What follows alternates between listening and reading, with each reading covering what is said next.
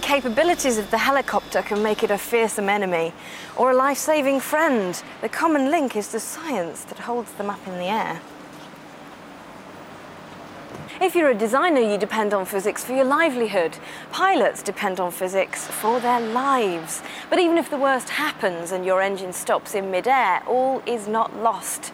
Welcome to the world of auto-rotation. We're about to enter auto-rotation. You can do it. Push the lever all the way to the bottom. Oh. That's right. And that's the amount of power we're using, and now we're not using any power at all. Right. So what are we doing then? We're just gliding. We're gliding? Yeah. People think that if the engine stops, you're going to die. And this just isn't true. A helicopter will glide in a very similar fashion to the way a fixed-wing aircraft will glide. You've got the stick, have you? I have. I've got all the controls ready now. Right, okay. Good, that's good. We're making quite a good glide angle. Yeah. And I'm going to go all the way to the ground, so don't interfere with the controls now. Okay.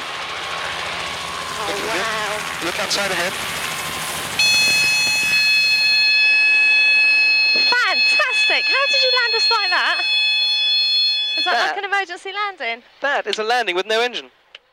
Auto-rotation is something all helicopter pilots practice, and you all have to be able to do it almost as an automatic reaction. We can glide for 3/4 of a mile for every 1,000 feet up we are. Wow! It's an interesting event the first time you do it, because it all happens quite quickly. You don't have many choices left once you enter auto-rotation, so you have to think quickly and work accurately with the helicopter. No engine.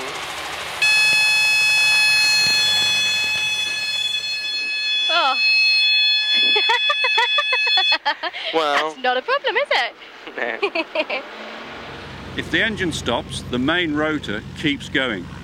And this is created by the airflow coming up from underneath the helicopter. So you're going to go down, there's no question about that, but you're still under full control, and you can choose an area on the ground the size of a tennis pitch and just put the helicopter into it.